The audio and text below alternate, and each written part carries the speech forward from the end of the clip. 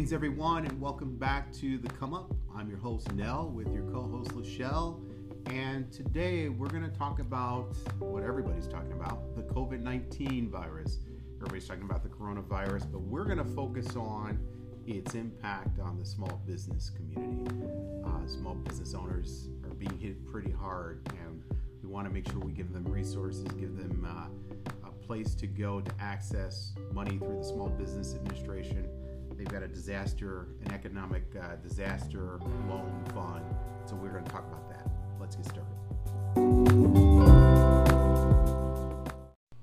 So just a couple of days ago, my mom and I were having a conversation, and she was emphasizing the impact that the coronavirus was having throughout the economy. And I was trying to downplay it at the time. I said, Mom, we'll really know that it's serious when the automotive industry shuts down. That was sort of my test. That was like the litmus test for me. And, after we wrapped up our conversation, she said, yeah, you're right. Wrapped up the conversation. Within 15 minutes, she sent me over a text showing me a news article saying that the automotive assembly lines had been shut down. And that's when it really hit home that there is absolutely no industry that is untouched by the coronavirus. It's incredible. Yeah, it's not looking too good for our community. Our communities, our small business, everybody's being affected. Barbers, beauticians. Today, our governor put out a request for all the barbershop, tanning, massage. So everybody in the service industry. Everybody closing down. People in the gig economy. Obviously, people aren't traveling like they used to. So airports. The hotels. Everybody is feeling. A lot of states are calling state of emergency, locking down, quarantining. If you're a restaurant worker. My gosh, the restaurants, if you own a restaurant where the majority of your customers sit down, that's a very high impact on you. Oh yeah, you've probably lost almost half or more than half of your business. So the financial impact cannot be overestimated. Everybody's getting hit. So everybody's going to be starting a new playing field when we get this thing out of the way. And there is light at the tunnel. We just don't know when. There's definitely light at the end of the tunnel. But let's say this coronavirus lasts for another 6 months. If it lasts for 6 months. Well, I was predicting it was going to end probably when the summer get warm. But according to what my understanding is, it doesn't make a difference because when you think about it, people in Florida is affected by it, and they're in a warm climate. Well, I'm predicting the next 3 months, right? So I would say probably August, September, maybe. Right. So, but let's just assume that it lasts for another 2 to 3 months. But if you're a small business owner and it lasts for another 2 to 3 months, say 3 months, you already think about it. You've lost. Let's say your revenue on average is $10,000 per week, right? So you're averaging $10,000 a week. Probably if right now, with everybody being on lockdown, you're not even seeing 5,000, and you've probably already had to start thinking about or laying off people, maybe half your people. Yes. And next, it's going to be thinking about whether or not you can keep your doors open at all. So the impact is it's far-reaching and it's drastic. This is incredible. I've never even. This is so different than in 2008 when we had the mortgage crisis and the banks needed to be bailed out, insurance companies, mortgage companies.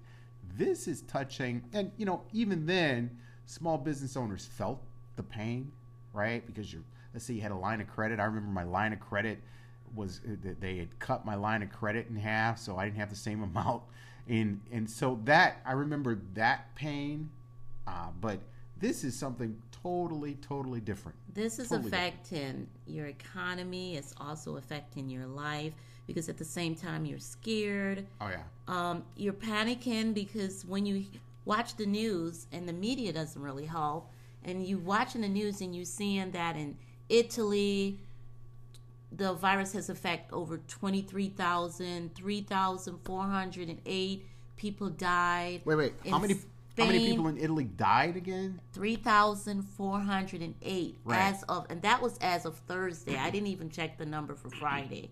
And then I looked at some numbers for Spain and France, and I couldn't believe that 274 people died one day in Spain.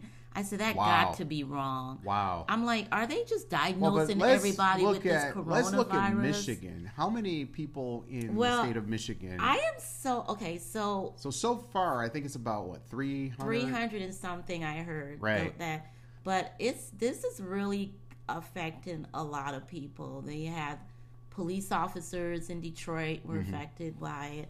The bus, the DDOTs went on strike because they didn't feel protected. And who I'm worried about? I'm worried about the first responders. I'm worried about the nurses, the doctors in the hospitals because they're having full contact with these people. They're administering the test. And I cannot understand that. So I don't think the mask is enough for this. Because you think about it, if you're in contact with, let's say, a handful of people who are positive, who test positive for the virus, what's protecting you from not testing positive? And then you got to go home to your family. You got to go home. You're not quarantined. This is just those hospital workers are not quarantined. They go back to their families every night. Yeah, it's really scary. It's very scary. And we know this is a scary time for everyone. And I'm not trying to scare anyone, but I think when more people have access to the test and more people get tested, the number's going to be higher. The numbers are going to swell. I was talking to my sister, who's a chemist, and she was telling me that the assumption is that 3% or so of the American population is going to have the virus. 3% is a lot. Yeah, that's a lot of people. It's a lot of people. It's a small percent, but when you start looking at the actual people, that's well in the millions. And the numbers are going up within the United States. We're not fully at where Italy is, but the numbers are going up. But I tell you, Walmart, Myers, all the grocery store, they're really making money from this. Everybody's just picking up toilet paper. Every time I go to the store, I can never find toilet paper, hand sanitizer, wipes. Right. Well, the shelves are all clean. You don't see any hand sanitizers, but you see a ton of soap. That's a weird thing. Soap is actually better than hand sanitizer. People need to get soap. Wash your hands first. You want to keep your hands washed, you won't need hand sanitizer. I remember like a couple weeks before this got really blown up, I was talking to my big brother, and he was saying, I don't think we have anything to worry about because hygiene. This is not a African American virus. It's a Caucasian and Chinese virus. That's definitely and not I was like, true. seriously, big brother, so many you conspiracy just got a theorists joke out about there. this. You can't be a conspiracy. That's not true. Look at but the everyone people in the is NBA affected by this. who Everyone have been affected. African American NBA players have been affected, and other African Americans. So this is not confined to Asians or anyone in a specific racial group. This affects everyone equally. My thing is, I know we're all scared, but we have to put our faith in God, and we have to be strong about this. This is a time for devotion, prayer, and get to know your family. Definitely. Getting locked up in the home is not bad if you use it as a positive way. I think you're right. I think more people are going to, maybe not going to church, but they're worshiping. More people are spending time with their kids and their families. Yes. They're get a getting little on the devotion phone and in talking there to somewhere. their friends and family they haven't talked to. Everybody's in communication with one another, and so that's a good thing. Now, now today we just want to talk about the SBA. Back to the SBA, right? But we just had to throw some things in there. Let me give you a phone number, then I'm gonna give you a website, and then I'm gonna give you some personal information because I'm a consultant as well. And if you just feel more comfortable calling me or whatever, you can call me or text. Probably and you text did the me. application yourself. And I went through the application myself. It took me about an hour and a half or so. Some of the information you're going to need. Make sure you have 2 years of tax return. You need your tax returns, your EIN, so your employer identification number. You're going to need that. Some assets, personal assets. Liability, personal assets and liabilities. Yeah. You're going to need that, and you're going to need to upload a few forms. So that's just a couple pieces of information that you're going to need. Now, Let me give you a phone number. It's 1-800-659-2955. Again, 1-800-659-2955. And the website is sba.gov/disaster. Okay. And then once you go on the site, you want to go to the COVID-19 area, right? So this is a disaster site. So when you go to the SBA, it's going to take you to the disaster relief site. You want to click on the link that says COVID-19.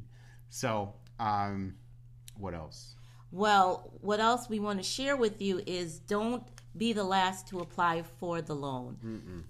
There's over 300. Is it $300 billion that's offered to small business?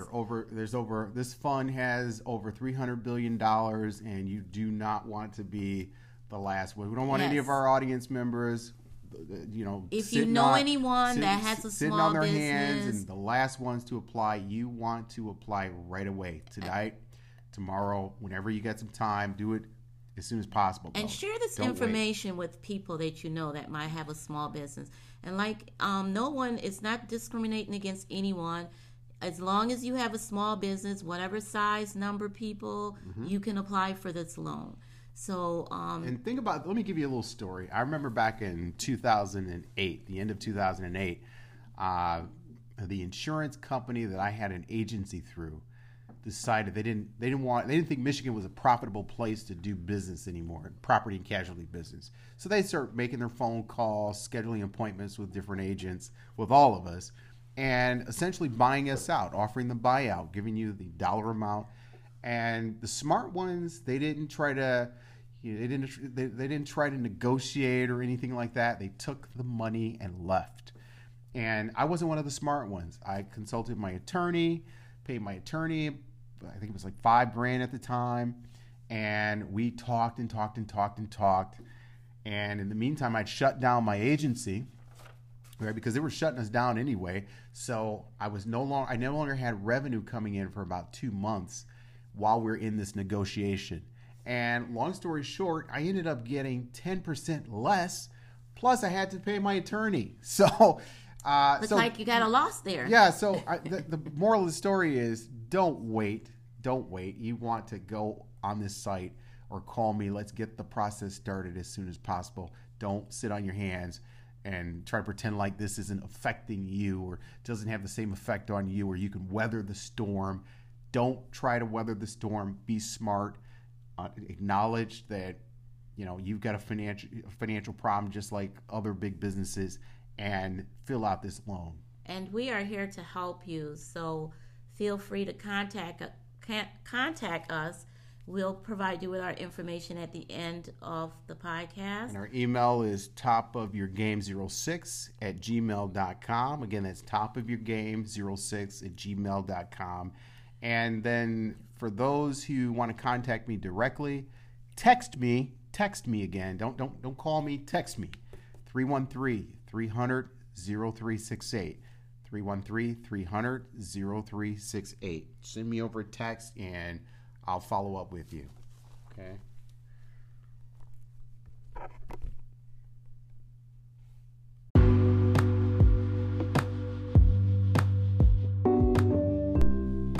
Thanks again for listening to The Come Up. Please subscribe to our podcast on Google Podcasts, Breaker, Radio Public, Pocket Cast, Spotify, Apple Podcasts, and Anchor. Again, we want to thank you for listening, and we hope that this information that we provide will be very helpful to you. Thank you.